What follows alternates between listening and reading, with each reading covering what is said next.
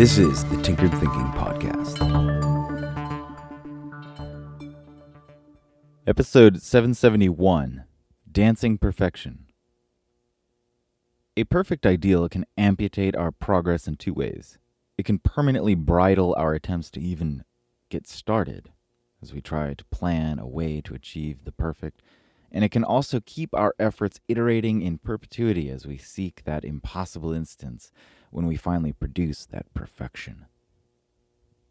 Having a vision for the end product of a project is often what gets us motivated to start and keeps the wheels turning during the whole slog of a process. A vision, and even an ideal, is a good thing, working the way north does in relation to a compass. Ideals and a vision create a larger, simpler structure which helps us navigate smaller decisions with greater ease. Should it be orange or purple? How does that serve the greater mission? Is this question even relevant to the larger mission? That question is key to finding a balance between perfection and progress. Spending gobs of time trying to decide between two close shades of blue is a waste of time.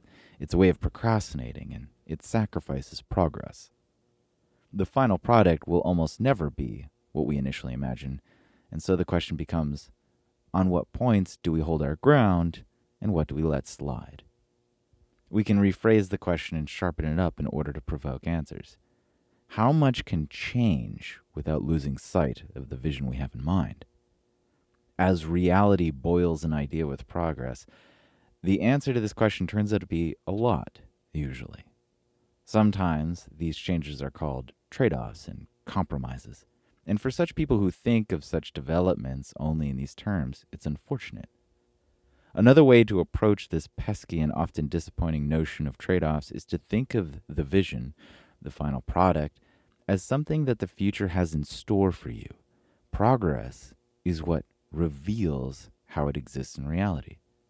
If, just for this situation, we think of life as a movie with the ending predetermined, already scripted, acted, and shot, then as the real project morphs and shapes itself in the direction of our vision, reality reveals this part of our story.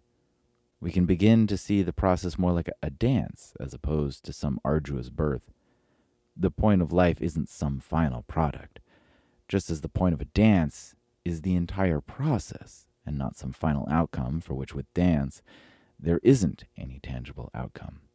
The process is the outcome. We can take the same view of any endeavor.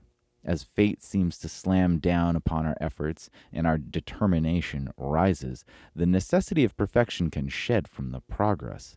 The question can become, okay, what shape does this vision have to take in order to exist at all?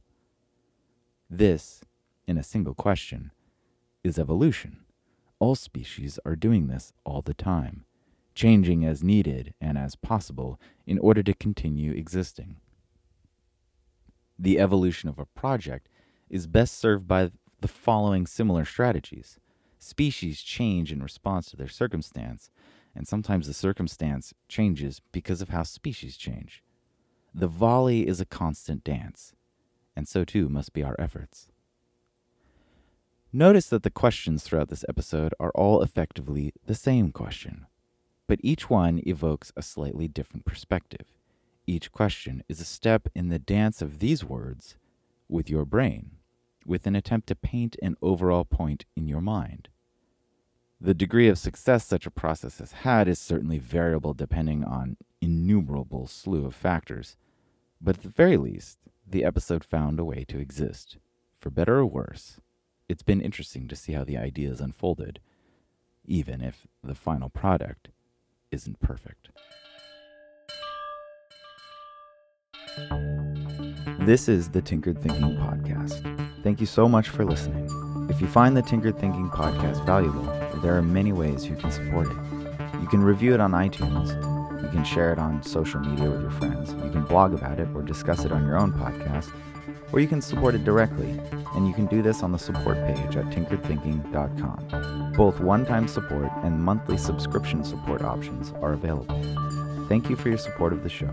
It's listeners like you that make all of this possible. Any feedback or questions are always welcome, so feel free to reach out.